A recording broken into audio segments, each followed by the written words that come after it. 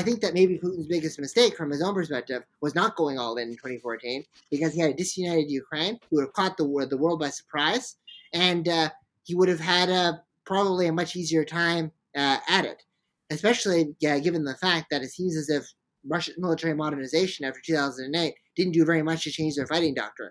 So those extra 8 years of military reform probably would not have done much to move the needle.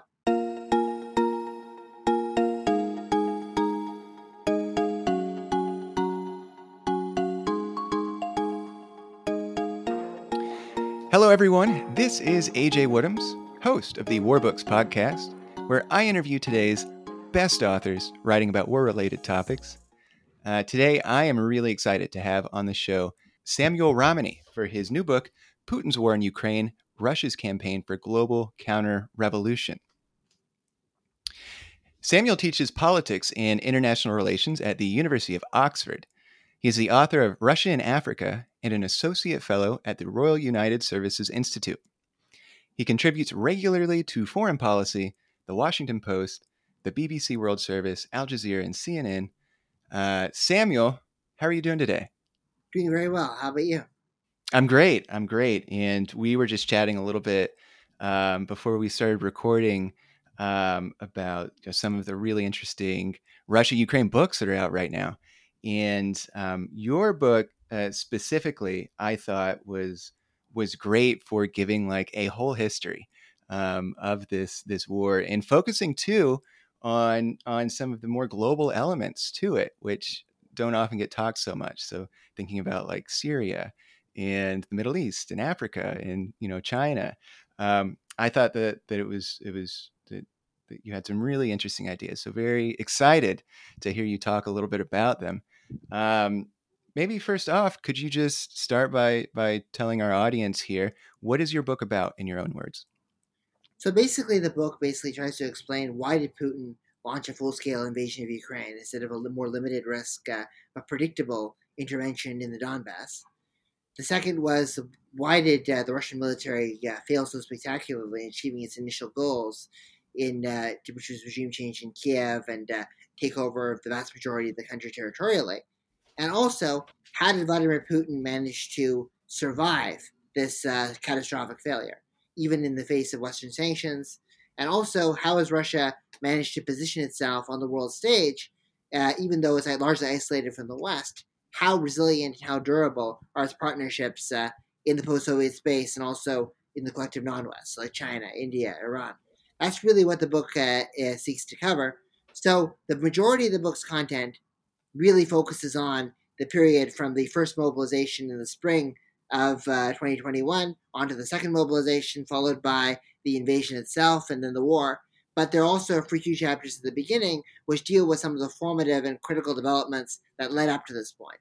So events like the 2004 Orange Revolution in Ukraine, that it created Putin's fear of liberal democracy and popular revolutions in Ukraine, that later built into the Euromaidan revolution, and also unrelated developments like the Arab Spring, the Syrian civil war, and things, the NATO expansion, things that kind of shaped Putin's anti-Western thinking.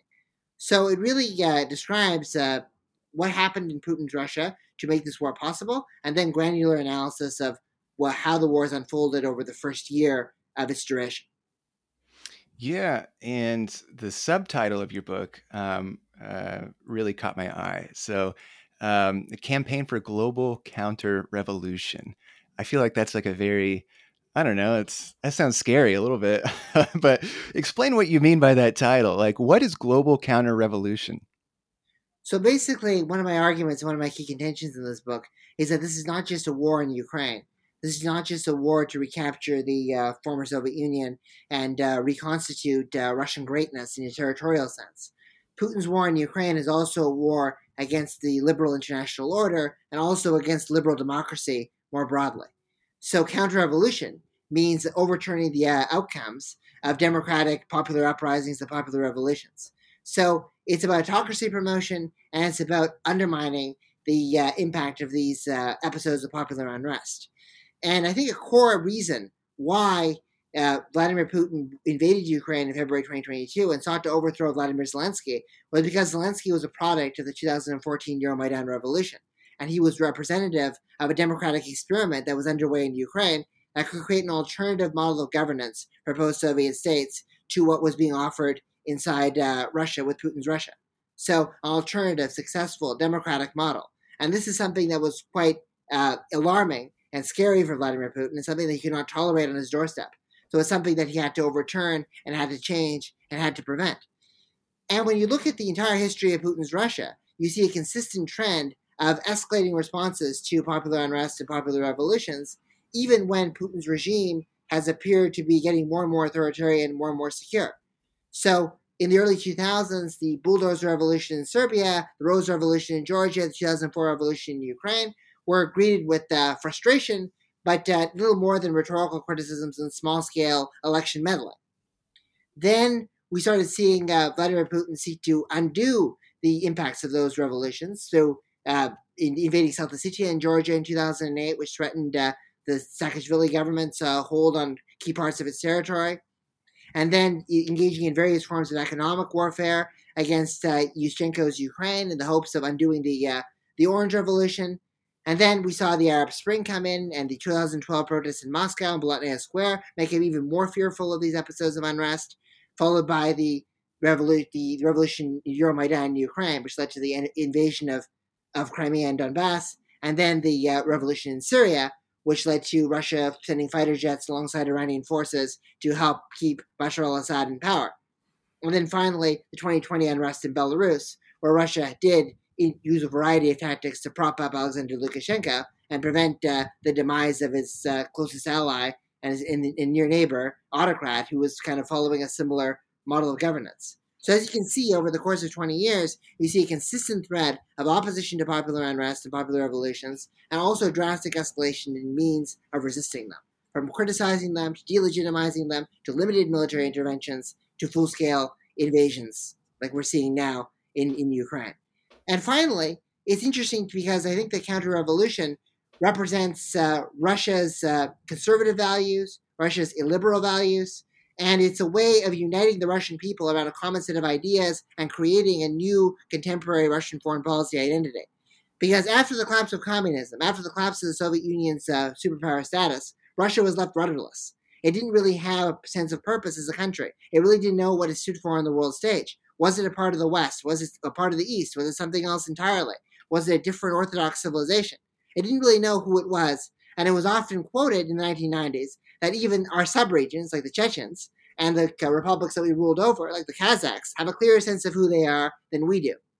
And counter-revolution, opposing popular uprisings, opposing liberal democracy, opposing these liberal values, allowed Vladimir Putin to unite large swathes of the Russian people around anti-Westernism, illiberalism, and his variant of conservatism. And that, I think, is crucial for his regime security and also for convincing the Russians that they have a place in the world and something that they're standing for on the world stage. And finally, there's a long history here. This narrative of popular revolutions being fake, how popular revolutions being conduits or vehicles for the expansion of malign and nefarious Western influence, are very, very similar to the narratives that Russians have been hearing for about 50 or 60 years. From the 1953 unrest in East Germany to the 1956 unrest in Hungary, 1968 in Czechoslovakia, 1993 constitutional crisis in Russia, revolutions and protests were equated with fascism. They were equated with Nazi infiltration. When the Soviets went into Hungary, they thought they were told, the Soviet troops were told they were fighting Nazis in Hungary. Just like the same way the current Russian troops are being told that they're fighting Nazis inside Ukraine. And this image of of Western-backed instability and revolutions being a conduit or a vehicle for values that are alien to Russia's is something that can resonate from people who grew up under Putin's Russia or to people who grew up in the Second World War. All generations are united here. And that's why I think counter-revolution and this overturning of Euromaidan, this pursuit of regime change in Ukraine was so essential and so central to Putin's decision to invade. Yeah, and that's so interesting. And I mean, since we're talking about global counter revolution, I was going to ask you about this later in the interview, but I think if you would have asked, I mean, if you would have asked me, I'm not an expert, but I think if you would have asked most people before the invasion of Ukraine, I think there would be consensus that Russia was meddling in the affairs of a lot of countries in the West, whether that's 2016 election interference, or that's poisoning dissidents in the UK, or targeting journalists. And I'm curious now that Russia has invaded Ukraine. Do you think they still have that kind of global reach that the West was very fearful of before their invasion? Do you think they still have those capabilities? Well, I mean, I think that they certainly have the ability to continue to carry out election interference. I think and affect the outcomes in Western countries.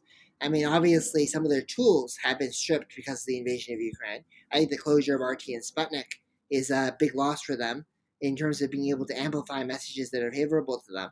But we should also not underestimate the number of surrogates that they still manage to have, particularly in the far left and the far right of the political spectrum, especially in continental Europe. So people who are opposed to uh, the uh, the economic consequences of this war and believe that sanctions on Russia are leading to higher energy prices, higher food prices. There's a slice of the population for whom that narrative would resonate, and those people are pushing for a political settlement. But the problem is Russia's ability to influence outcomes inside Western countries is limited now by its limited popularity and limited appeal. I mean, there was a new Pew Research survey. The highest level of support for Russia that was observed in continental Europe, or in the entire collective West, as the Russians like to call it, was Greece, 32%. Almost every single country has got overwhelming, unfavorable images of Russia, and now the Russian media outlets are gone. So they have to rely on kind of lone wolf surrogates to kind of promote their messaging and promote their narratives. And those surrogates are largely clustered on the far left and the far right of the political spectrum in most countries. Of course, there are some elements of that becoming a bit more mainstream. So maybe Trump and DeSantis in the United States a little bit, and also people like Orban in Hungary, maybe taking some of the narratives that they're pushing and bringing them into more of into the popular domain, or Marine Le Pen in France. But in general, Russia's ability to influence is largely radicalizing those who are already radicalized and are already kind of suspicious of the establishment and the institutions of the system, and just fanning the flames and making it worse. Elsewhere outside the West, however, I think that Russia's got a greater ability to kind of be able to influence outcomes and engage in political interference. Because I don't think that Prigozhin's machinery, the Wagner Group's chief machinery, is necessarily going away. His media outlets and his political technologists have been shuttered, but RT chief, Margarita Simonian, says they're the best in the business and they want to hire them. Also, Russian diplomats are being expelled from Europe. Many of those are spies and who are experienced in various tactics of political interference and espionage. Where are they going to go? They're not off the payroll of the Kremlin. They're going to be stacking and staffing the embassies in sub-Saharan Africa, and the Middle East, and the Indo-Pacific region. And we're seeing an expansion of Russia's media presence in those regions as well. Everywhere from RT landing in South Africa or in Serbia, or Sputnik Francophone channels gaining massive ground in West Africa, from Tunisia, crowding on French outlets, and also Chinese outlets reinforcing Russian disinformation in places where Russia can't reach.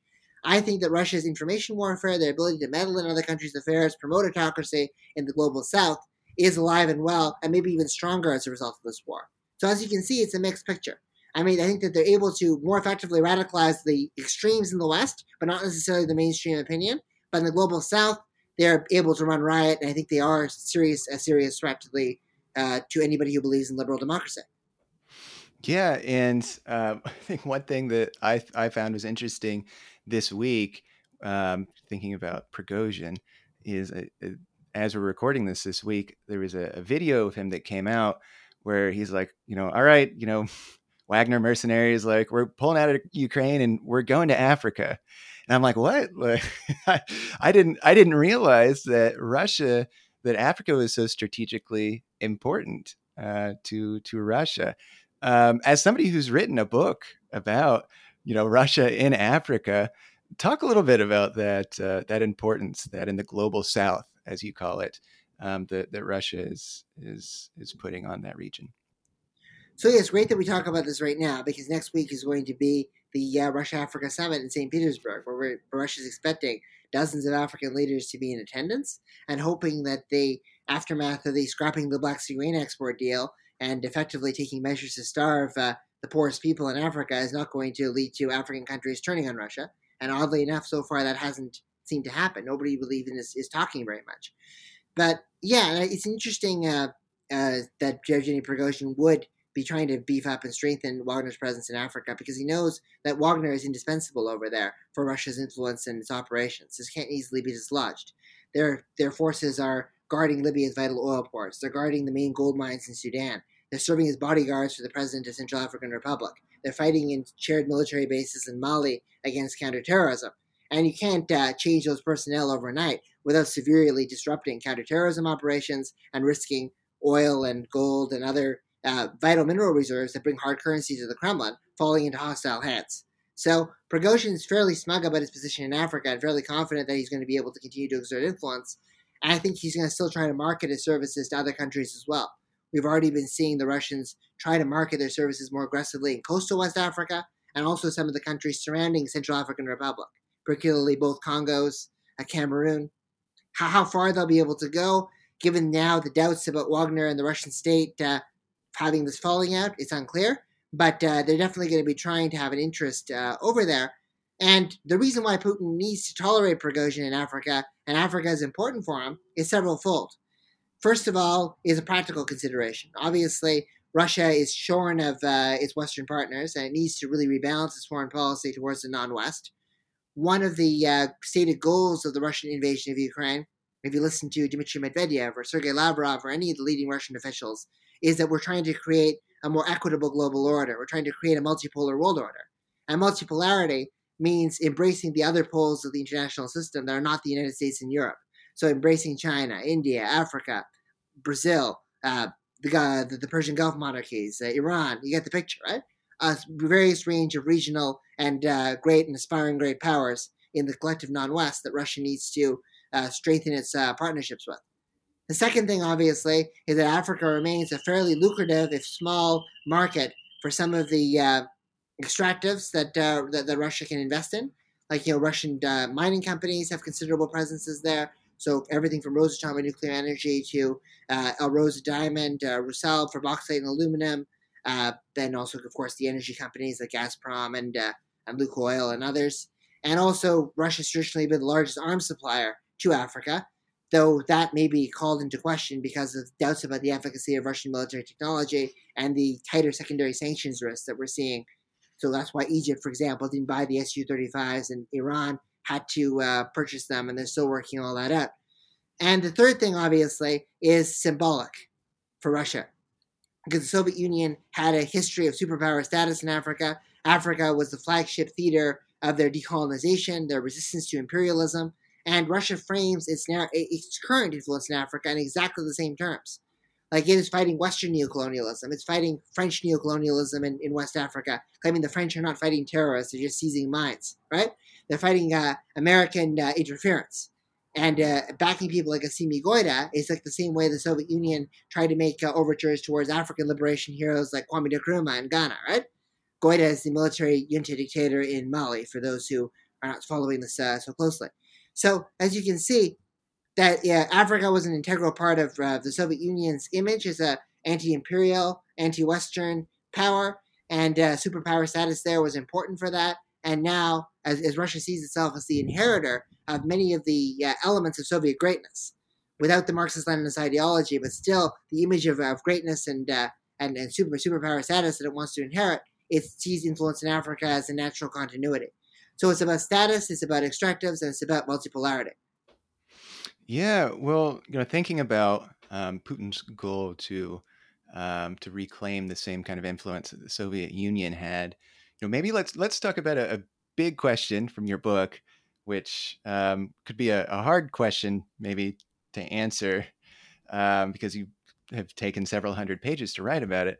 Yeah. But why do you think that that Putin opted for a full-scale invasion of Ukraine rather than just continuing his small scale intervention in the Donbass?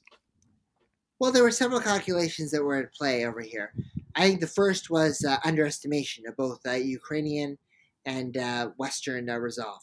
So he was being basically reading the Kool-Aid and taking it all in. He basically was believing that the large portions of the Ukrainian population, especially those who were ethnic Russian or even Russian language speakers, not even ethnically Russians, would turn and support Russia and greet Russia as liberators. So the narrative for 8 years leading up to the 2022 invasion, so after Euromaidan, was that the government in Kiev was illegally installed. It was legally installed by the United States, and it was radicalized and it was extremist. Right? It was dominated and effectively Zelensky was being held hostage by Nazi and fascist battalions, and those Nazi battalions and fascist battalions and Zelensky, by extension, were inherently Russophobic and were trying to extinguish Russian culture, Russian language, and the Russian ethnicity from Ukraine, to the point in which they came up with this idea that ethnic Russians in Donbass were actually being victims of genocide. And while this seems like an alternate reality, it's something that was repeated in the Russian media day in and day out for 8 years, and it seemed to infiltrate the views of some of Putin's closest advisors, like the hawkish national security advisor Nikolai Patrushev, or the head of the FSB, Alexander Bortnikov, or Dmitry Medvedev, or many of these other figures who he was listening to in the days and months leading up to the invasion almost exclusively because he was hiding his plans from everyone else. So this groupthink really, I think, influenced Vladimir Putin to believe that large numbers of Ukrainians would be on side. At the very least, he would have the support of the second largest political party inside Ukraine, which is Viktor Medvedchuk's opposition bloc. And at most, he would have grassroots local resistance that he'd be able to tap in on and be able to move forward. Of course, this was a contradiction of modern history because Russia had exactly the same set of assumptions in 2014 and 2015, and they were so confident in those assumptions that they didn't even declare war. They didn't even officially send their own ground troops. They just sent separatists and proxies to take over, and they hoped that they would be able to go all the way from Crimea to Kharkiv to Odessa and create Novorossiya, 1/3 of the country being liberated. They did take over Crimea. They did succeed in Donetsk and Luhansk because of the chaos that followed Yanukovych's leadership. But as soon as Ukraine, even when it lacked NATO-class weaponry, even when it was demoralized by years of underfunding of its military under Yanukovych, and was divided as a society, was able to even create some kind of resistance, Russia was unable to advance. And those ethnic Russians and those Russian speakers fought on the side of the Ukrainians, not on the side of Russia. But because of the groupthink and because of these 8 years of propaganda, because of Putin's reliance on a very small, close circle of advisors, he had this alternate reality in his head that large portions of Ukrainians would be greeted as liberators. And that extended from Putin down to the 18-year-old Russian conscripts on the ground who were shocked that they were being spat on and assaulted when they landed in Ukrainian territory because they told their mothers they thought we were coming here to liberate people who were suffering under Nazi oppression. So that's kind of one arc of it. The second was obviously the underestimation of the West, and that was somewhat more rational because Western countries had always talked a big game but underperformed when it came to countering Russian aggression in the past. Russia invaded Georgia in 2008, and there were no sanctions that were imposed, or no divestment from Russian energy inside the West.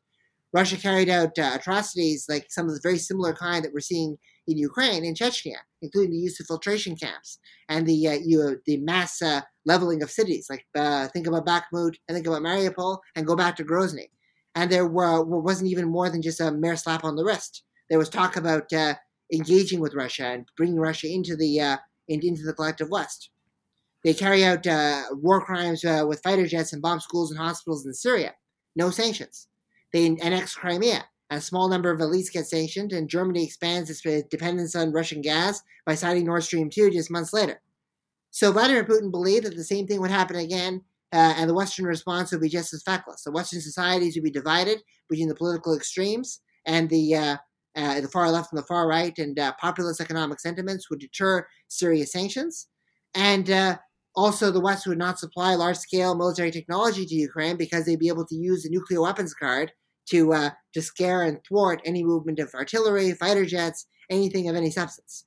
So they figured that they were going to be able to succeed, and they were fighting against a disunited Ukrainian army and a Ukrainian society that had substantial support for them.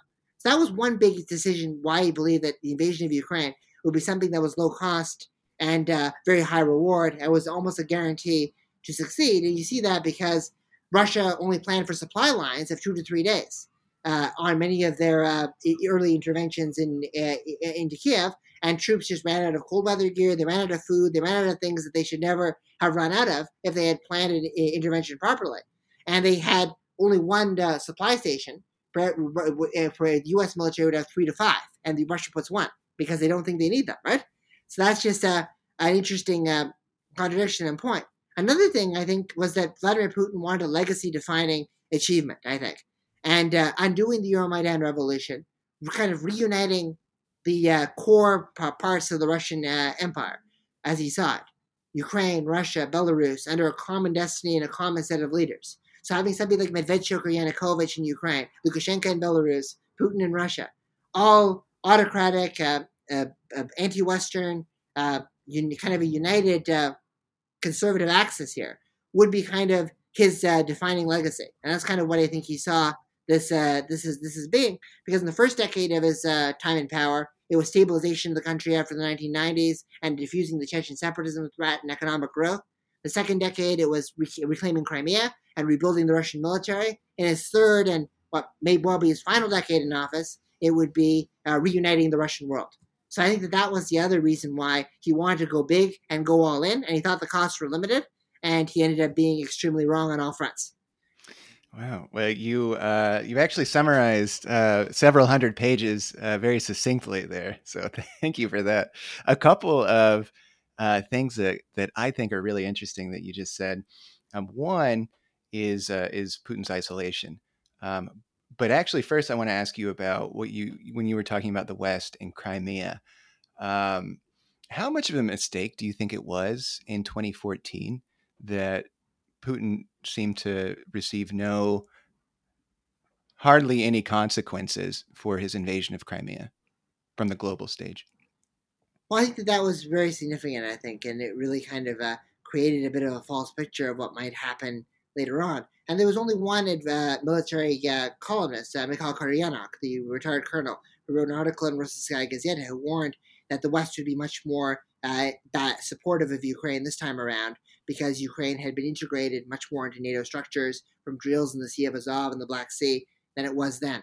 So he assumed that, yeah, there was going to be no major Western support for Ukraine. No Western country gave lethal arms to Ukraine. Lithuania was the first. It was years later. Trump authorized the javelins in 2019 to come to Ukraine. Obama didn't give any kind of military assistance at the time.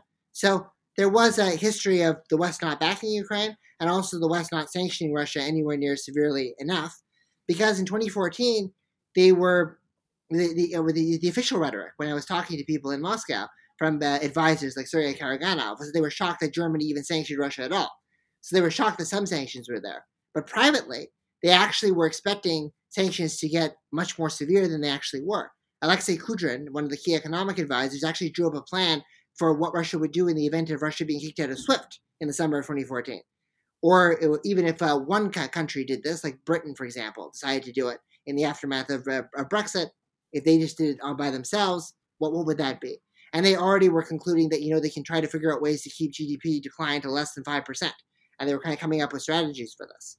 So the Russians had a lot of bravado and a lot of confidence that you see the West is going to do nothing because they need us, but privately, even they, I think, were surprised by the weakness of the Western response, and that just encouraged them to go further and Putin to kind of push the boundaries as far as possible. So I think that was a very serious blow, and combined on the heels of that with a non-reaction to what they just did in Syria, I think that was a gateway to moving this forward. And finally, I think the very fact that the 2016 interference in the U.S. elections, as egregious as that may have been as an attack on liberal democracy, did lead to sanctions. It did lead to so much coverage, but Russia's international ventures were barely greeted with a slap on the wrist, led Russian policymakers to conclude that Russia was becoming an issue of domestic politics and not really necessarily being viewed in national security threat terms. So if the Russians attacked Ukraine but didn't necessarily combine that with some kind of hybrid attacks on the United States, the U.S. response would be very limited. I think that overemphasis and overdramatization to some extent of attacks on the home front, and lack of dealing in a similar way or in a more severe way with attacks abroad, kind of convinced Russia to escalate in the manner that they did too. That's another narrative I was hearing in the Kremlin between 2014 and 2020. So I wanted to bring that up. Yeah, well, I mean, very famously, I think in like the 2012 U.S. elections, the candidates were speaking about Russia as a regional power and Yeah. very much discounting like their influence around the globe. This might be kind of a hard situation for us to imagine, but I'm curious if the war right now was being fought in 2014. How do you think that would be different? That would have been interesting. I think that first of all, Ukraine would have been in a much weaker position than it was right now, because the Ukraine's intelligence services were severely compromised by collusion and cooperation with the Russian security services. So much so that when the Russian forces went into Crimea, there was actually bases and installations where people just fled, and they even left their computers and their IT and all kinds of valuable information for the Russians to pick up and to collect. And there were also a lot of very active collaborators who would have helped and steered it from the ground. So Yanukovych probably would have retreated to the east and probably stayed there, and Medvedchuk would have been doing his work in terms of facilitating and moving this. There were even corrupt dealings to Medvedchuk, which is Russia's preferred successor in Ukraine, and Putin is the godfather of his daughter, and Petro Poroshenko, which were later revealed onward. So Russia had a much greater ability to exercise soft power, spread disinformation, use local surrogates, corrupt even officials who were against Russia's side, and create confusion and create chaos. And also, the Ukrainian military lacked NATO class equipment. It had been severely hollowed out in the previous 2 decades. And there were high rate of defections from the intelligence services, as I just noted.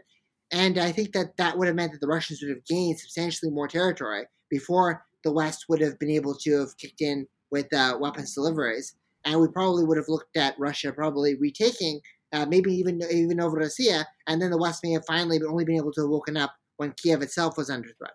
And then we would have seen a protracted and long war, which may have ended in very well in some kind of a frozen conflict, because it may have been just too much territory for the Ukrainians to dislodge from Russia at one time.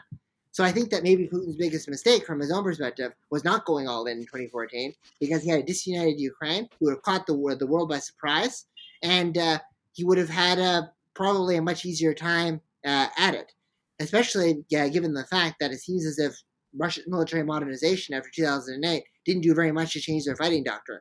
So those extra 8 years of military reform probably would not have done much to move the needle. That's very interesting. Um, well, I'm curious about something else that you had mentioned in regards to Putin's isolation.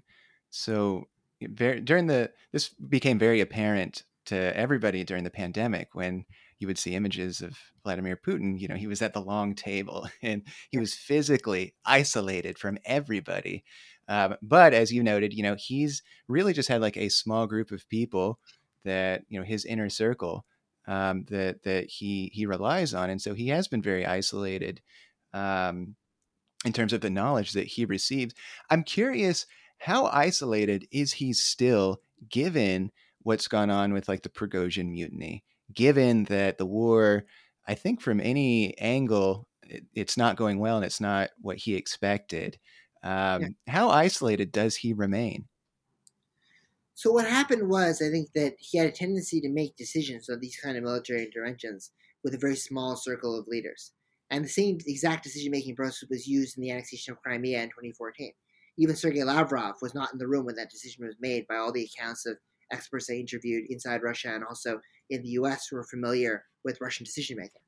And I think in this invasion too, he was caught off guard, because Lavrov the previous day was saying that the invasion was not going to happen, and then he had to come with his UN team and come up with some kind of Article 51 national self-defense case to justify the invasion. And it seemed like a bit of a scattershot thing. So it's very likely that Vladimir Putin, in both of these interventions, merely consulted with his national security team and the head of the FSB, and maybe some people in the top of the military top brass like Shoigu and Gerasimov. And I would say that Patrushev, for example, from the national security team, may have been an influencer on policy and steering him in this direction, whereas Shoigu was merely an implementer and a passive implementer. So that's kind of how it would have looked like. So the number of influencers, even in that group of 5 or 6, may have only been 2 or 3. So that's just this gives you a sense of how close circle these decisions are made on issues like the war in Ukraine. I don't think that necessarily extends, though, to every single issue. I think that's an important thing to keep in mind. One of the things I note, for example, in Russia and Africa, the other book, is a striking degree to which decision making there is actually coming from the bottom up. It's coming from state-owned companies. It's coming from individuals like Prigozhin.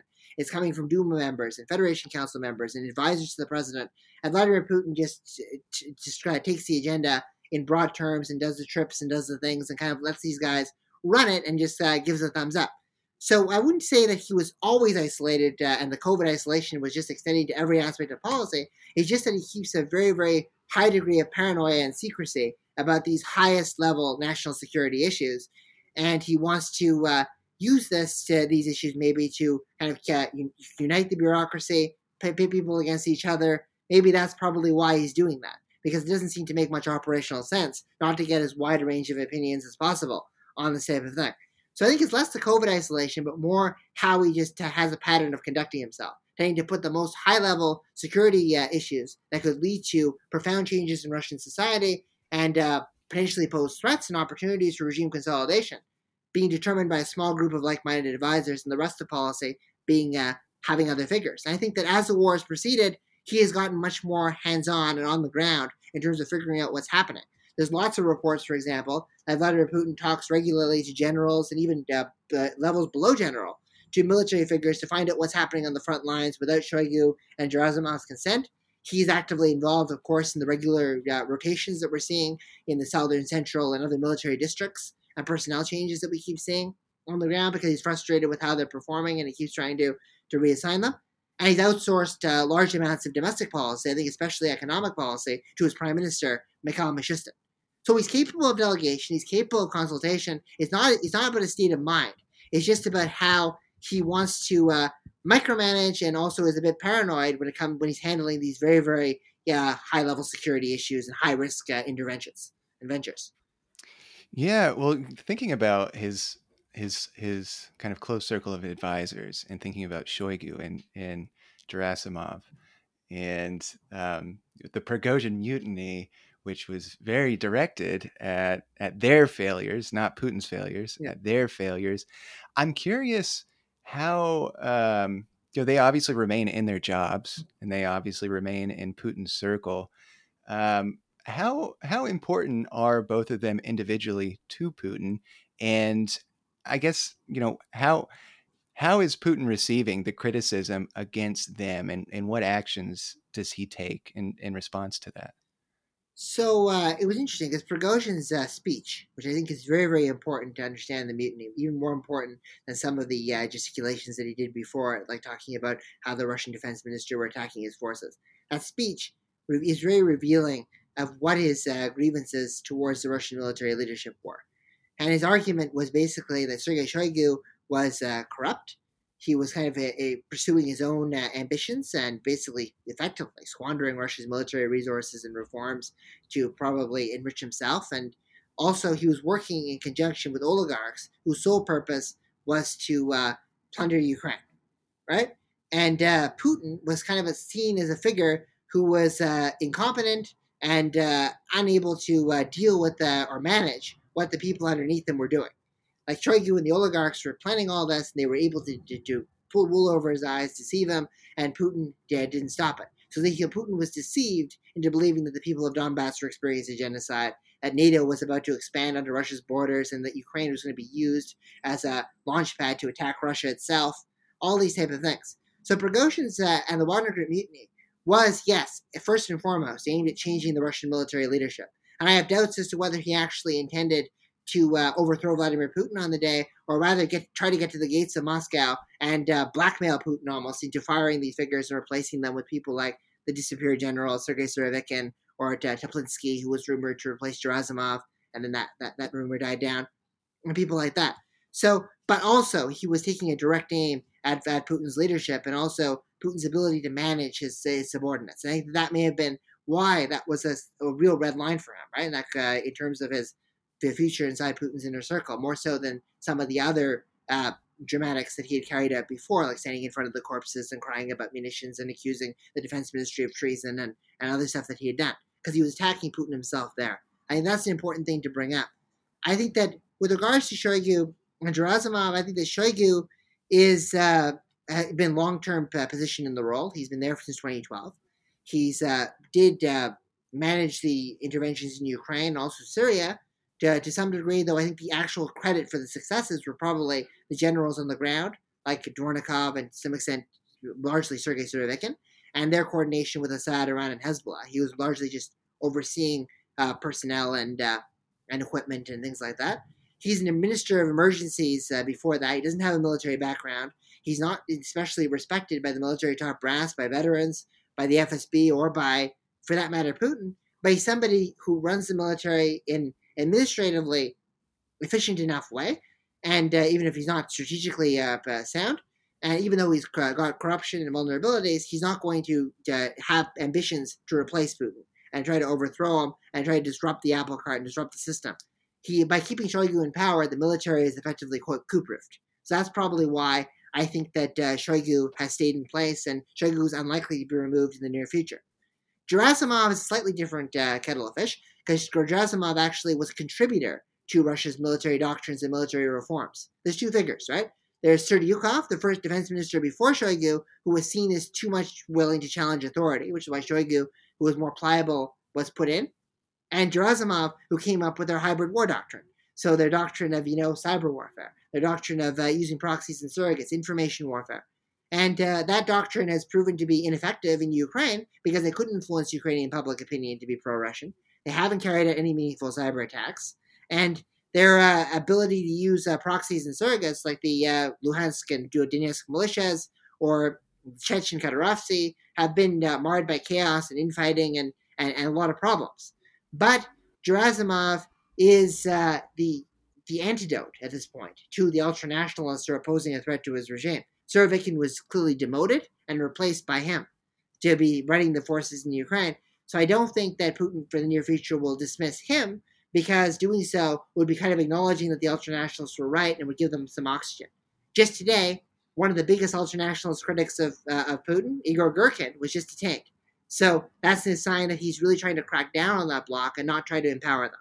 So of the two, I think Gerasimov was more of a contributor to the failed war, and therefore he's more vulnerable to being dismissed than Shoigu, but he's not likely to be dismissed in the current climate either because of the ultranationalist threat and the fact that Russia just wants to clamp down on these people and not give them concessions.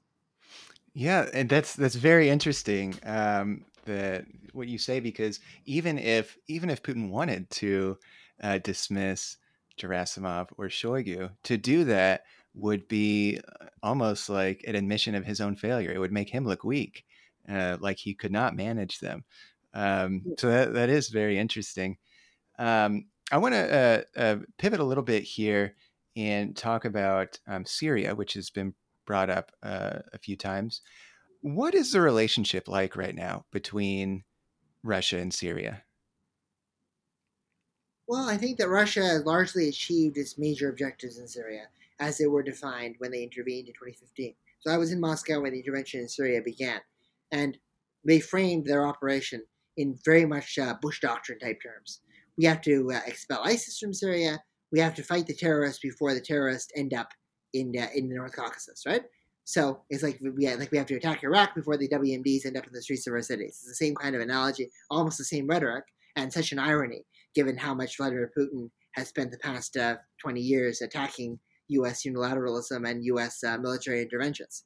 But that was what they set the goal to be. Obviously, they played a relatively minimal role in the actual defeat of ISIS because 92 to 94% of their strikes were targeted and focused on various Syrian opposition groups and also some affiliated to Al Qaeda, like Jabhat al Nusra, but also many who were just grassroots opposition groups. And the U.S. did the heavy lifting in terms of the fight against ISIS. So ISIS has been defeated in Syria for the most part, which is good for him. And also, Assad has managed to take control over the integral parts of the country. He's managed to take over, secure Damascus, take over Aleppo, take over Palmyra and some other surrounding cities, and effectively just some pockets of Idlib and the Kurdish areas are all that are left. So Russia does not need to really do much in Syria these days, aside from just giving Assad the degree of air support and the degree of naval support and the personnel on the ground for training and logistics to make sure Assad keeps what he has. So that's why the frequency of airstrikes in Syria after the war in Ukraine began reached an all-time low. And that's why, after the Moscow cruiser was sunk, there wasn't that much disruption to Russia's intervention in Syria like some predicted because it doesn't need those kind of heavy equipments anymore to function and to develop. In the longer term, I think that Russia is going to play a wait and see approach and be very patient in Syria because Iran, and Damascus are all under international sanctions. So the question is, who gets the sanctions lifted first? Will countries like the UAE, who've been lobbying for Caesar Act sanctions in Syria to be lifted to rebuild the country, get some kind of a concession on Syria? Will there be a JCPOA that brings Iran to see its sanctions lifted? Or will there be some kind of a ceasefire or deal with Russia or something that leads to Russia seeing some more freedom to maneuver and to invest? And right now, neither of those three scenarios are very likely, so they can't really engage in the reconstruction process. But when one of those or multiple of those scenarios kick in, they want to make sure that they outflank Iran and that they're first in line for the oil, the petrochemicals, and the other areas of the Syrian economy where their companies have quietly been making outreaches and deals in the event that that does happen. And the second thing I think they want is to maintain a long-term military presence in the Mediterranean, in the Middle East, in Syria, and that means modernizing their bases in Tartus and Khmeimim, and making sure they keep them for a minimum of 50 years. So I think that that's really what their end game is in Syria. And Well, also, they've achieved something else. They've gotten Syria into the Arab League again, and they've managed to de-escalate somewhat Syria's tensions with Turkey, even though the Turkish military presence on the border remains. So they've achieved most of what they want. The next steps are reconstruction and staying there for the remainder of this half century or maybe even century. I'm curious if there's anything in the reverse direction. So Iran is supplying their drones to the Russians to use in Ukraine. What is Syria supplying anything to the Russians to use in Ukraine, whether that's manpower or equipment or anything? No, there's really no evidence of that. There were rumors that Syria would supply barrel bombs that it used Yeah. to Russia, and that's still a possibility given the fact that the U.S. is giving Ukraine cluster munitions. But that never really got off the ground. And there were also rumors that Syria was going to actually maybe even send foreign fighters or ground forces, or the Russians were trying to gin up enthusiasm for that. There was that famous rally in Damascus University where Syrian students were wearing the flag colors of the Syrian Arab Republic flag formed a Z, and there were some gestures like this to try to encourage and inspire support for the war in Ukraine.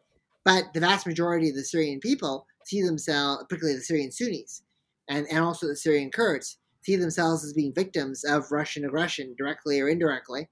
And they view basically in Syria, and they have a lot of solidarity with Ukraine. There's plenty of Syrian opposition fighters who are wearing Ukrainian flags, many more of them than Syrian pro-government people carrying Zets.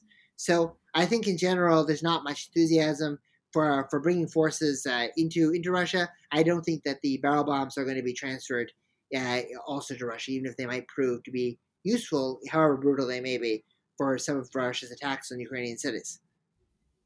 And you bring up cluster bombs. Do you think that is a mistake to supply cluster bombs from the U.S. to Ukraine? Well, I mean, I think that it's a complicated question, a complicated situation. I think that it's something that the U.S. would rather not have done. I think. I think, given the fact that it's the only weapon shipment in modern times that's really polarized and divided the NATO alliance, because so many countries in NATO have signed on to the uh, opposition to the ban on cluster munitions. So it's something they would have rather not done. But there were some strategic reasons why it may have been a necessary move. Number one, Russia's been using cluster munitions on the front lines, and Ukraine does have its stocks of Soviet-era cluster munitions that it's used to. So it would be using some of them probably regardless, and the Russians have used them. So when Russia says that they will threaten to use more of them, they may use more of them. But they were in the first month of the war. There were 24 instances of them using cluster munitions, and they were trying to use them when they were trying to advance in multiple directions on Kiev, on Kharkiv, in Donbass. The second thing is that Ukraine's counteroffensive right now is moving at a relatively slow pace. And that's because of the intensity of Russia's fortifications, the fact that Russian forces have gotten more sophisticated in terms of rebuffing Ukrainian forces. They can use ATAGMs, for example, and attack helicopters and take advantage of the Ukrainians getting stuck in the mud in the fortifications and attack and disperse units. They've been more effective at jamming HIMARS and other systems, and they've been able to adapt to it. They're fighting alongside a single one or two axes of advance with more of a traditional Soviet Russian doctrine instead of just the kind of chaos that we saw during the early days of the war. And they got more people. They got 300,000 conscripts brought in, plus now another 128,000, I think, brought in the first half of this year. So they don't have the manpower shortages that they had before, even with Wagner out of the table. Wagner are offensive units, they're not defensive units. So I think that given the slow pace of the Ukrainian counteroffensive and the fact that Ukrainian cities are being pummeled relentlessly, by not just by Russian potential cluster munitions use, but also, of course, the daily bombardments of strikes, right? And Iranian drones, as you just mentioned before. And I think that this is just something that gives Ukraine another small step towards leveling the playing field. Of course, it's not what the Ukrainians really want, which is aviation and F-16s and ATACMS, long-range missiles. Though whether Russia can jam those like the way they done with HIMARS, that's a question. But jets are what they really want. But this is just another thing that could help them in a small way at this difficult time in their counteroffensive. Yeah. Well, thinking a little bit about the future, the conclusion of your book, it is subtitled Russia in 2023, a year of implosion with a question mark. Yeah. Explain that. So, well, I think that there's many ways in which Russia could implode in 2023. I think that it's we almost already saw an example of it just on display last month. If the Prigozhin coup had not necessarily succeeded, but also not failed, substantial parts of the Rosgvardia and the Russian military and Russian regional governors followed the path of Rostov and handed over to support to Prigozhin, and people like Surovikin worked on his side, we could have been seeing something resembling what we're seeing play out in Sudan right now, a clash between the national army and a powerful paramilitary force, a civil war occurring in the face of an interstate war. And that would have been something that could have led to a complete destabilization of Russia and its power circles. And the threat of ultranationalists inside Russia to the Kremlin as the war continues to go badly is certainly something that is a major concern. We're seeing the Russian economy hold up much more resiliently than expected, in part because they've been able to sanction-proof themselves over the past decade. They've been able to redirect a lot of the raw material supplies to the collective non-West. They've also been able to get semiconductors and other tech products from countries like China, Turkey, the UAE. But this is when I was saying implosion, I was thinking about a scenario where a perfect storm happens. The economic sanctions really start beginning to bite stronger than before, and Russia engages in reckless moves like potentially attacking Zaporizhzhia nuclear plant or blockading the Black Sea grain deal, which they've already done, or even experiments with tactical nuclear weapons, at least to the world isolating them. And then clashes break out internally between the ultranationalists who are dissatisfied with the Russian military and the Russian military, and you see some kind of a mix of this Soviet Civil War, 1917, and the 1990s economic crash all happen at once, and that potentially leads to the worst case scenario for Russia: a destabilization of central authority, a failed state, the regions breaking off. I mean, so I don't think that's a likely scenario, but I just wanted to raise the question in the specter because it's ironic that Russia wanted to destroy Ukraine and wanted to disunite Ukraine, to wipe it off the map, and create a failed state in Ukraine, even if it didn't succeed militarily. And all it's done after 1 year of war, a year and a half of war, is risk creating a failed state in Russia. It's more likely there's going to be a failed state and chaos in Russia than there is to see Ukraine being wiped off, which is an irony from Putin's perspective. Well, I know you said it's not likely, but if you were to put a percentage on it, if you can, like what is the percentage likeliness that Russia sees an implosion in 2023, you think? Along the lines that I was just describing, with many of those facets, probably between 5 and 10%. So I would rate it Okay. relatively low.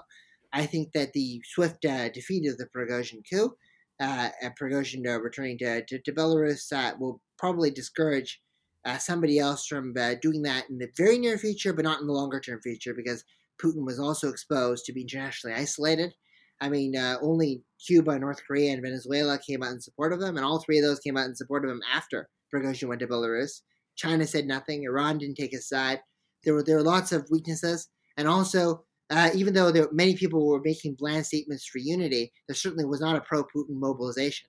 It's the apathy that the Russian public and Russian propaganda puts on the Russian people to ignore war crimes and to ignore the war in Ukraine. That same kind of apathy now seems to be extending to Putin's leadership.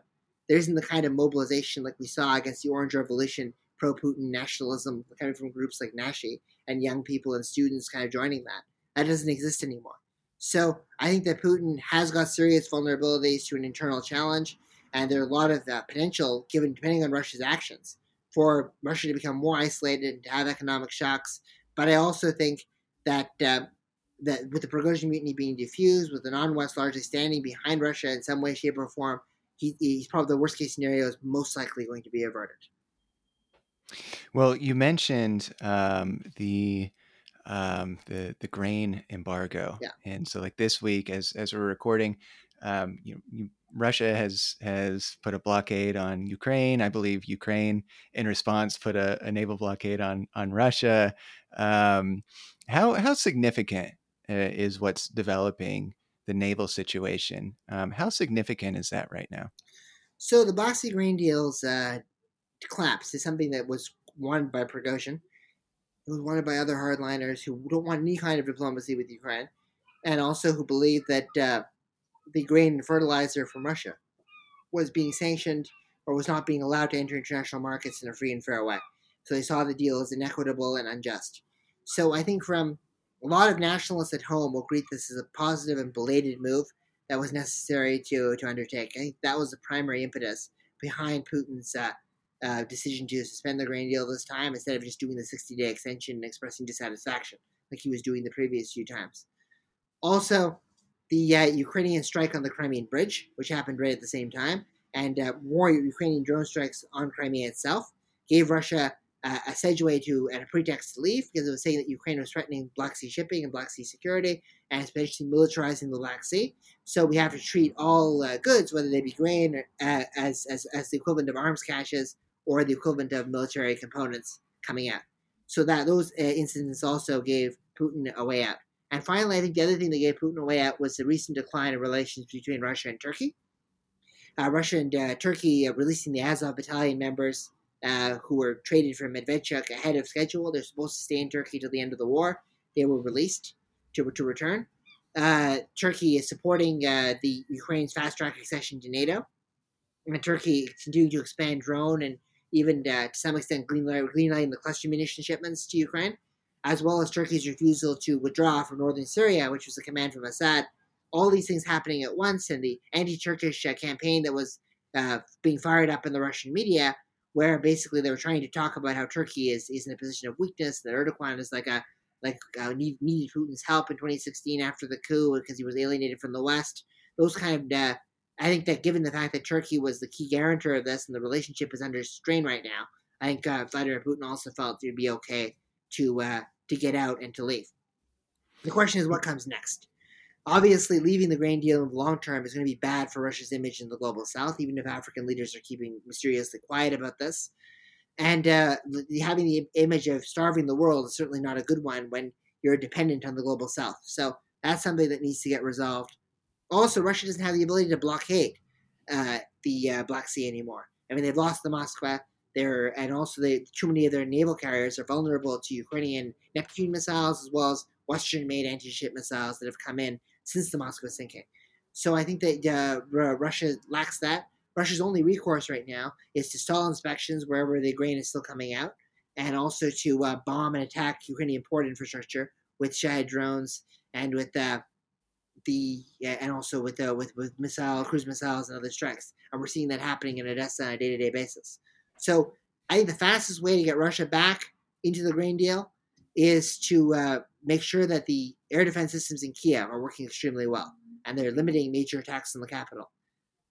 Getting those kind of air defense systems or air defense equipment somehow being moved to Odessa right now, to Ukraine's grain ports, and securing them would probably be the fastest way for Russia to recognize that its war on grain shipments is going to do more harm than good, and it has to go there. Or less likely, if African leaders just simply don't turn out next week at the summit, or there's some kind of friction about this, then maybe he might want to go back to the drawing board.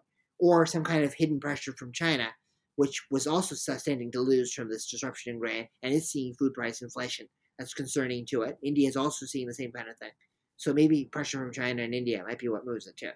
So you would say it's pretty unlikely that Russian ships start sinking merchant vessels coming out of Ukraine carrying grain shipments. It's possible that they could try to do that and do so in a relatively deniable fashion, and by claiming that they were arms shipments and then the type of stuff coming through from there, creating a bit of a crisis and creating an escalation. I think that I would not rule that out, but I think that it's not the most likely outcome because Russia is having strains in relations with Turkey, but Turkey's also not sanctioning Russia. It's the only NATO country that's really not sanctioning Russia, and it's allowing Russian energy to reach Europe, and it's allowing Russian to get access to technology. Many Russian nationals and tech companies have relocated there to do business. So I don't think they really want to push the boundaries of their relations with Turkey from a period of tension into a full blown crisis.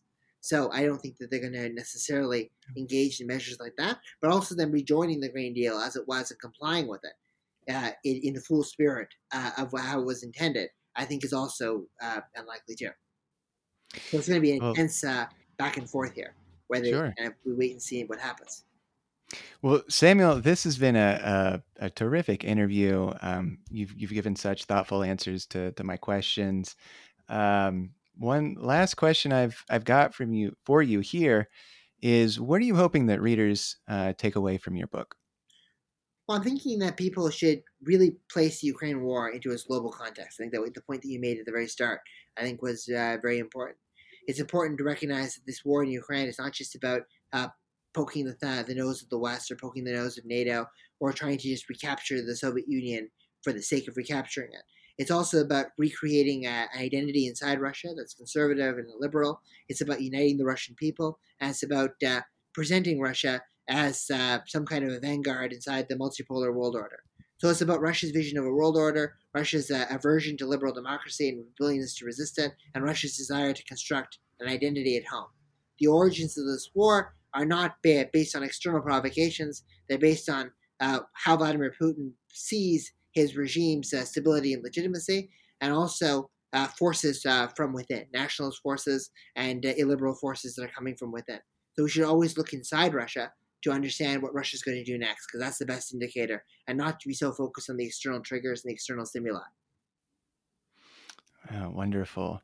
Well, if folks want to stay in touch with your work, if they want to follow what you're doing, are you on social media? How can people stay in touch with what you're doing? Sure, the main place where I post everything almost all ubiquitously is on Twitter at Sam Ramani too, and I've got over 200,000 followers there. I've got all my interviews, my links to my publications there on a regular basis. So just keep an eye, as well as my day-to-day thoughts on what's happening with events in Russia and Ukraine, and also further afield. I stretch a pretty wide net there. Would you say a Twitter implosion is more likely than a Russia implosion? Sadly, I think yes, yeah, right now, yeah. It's every week. It's every you wonder what he's going to come up with next, right? Yeah.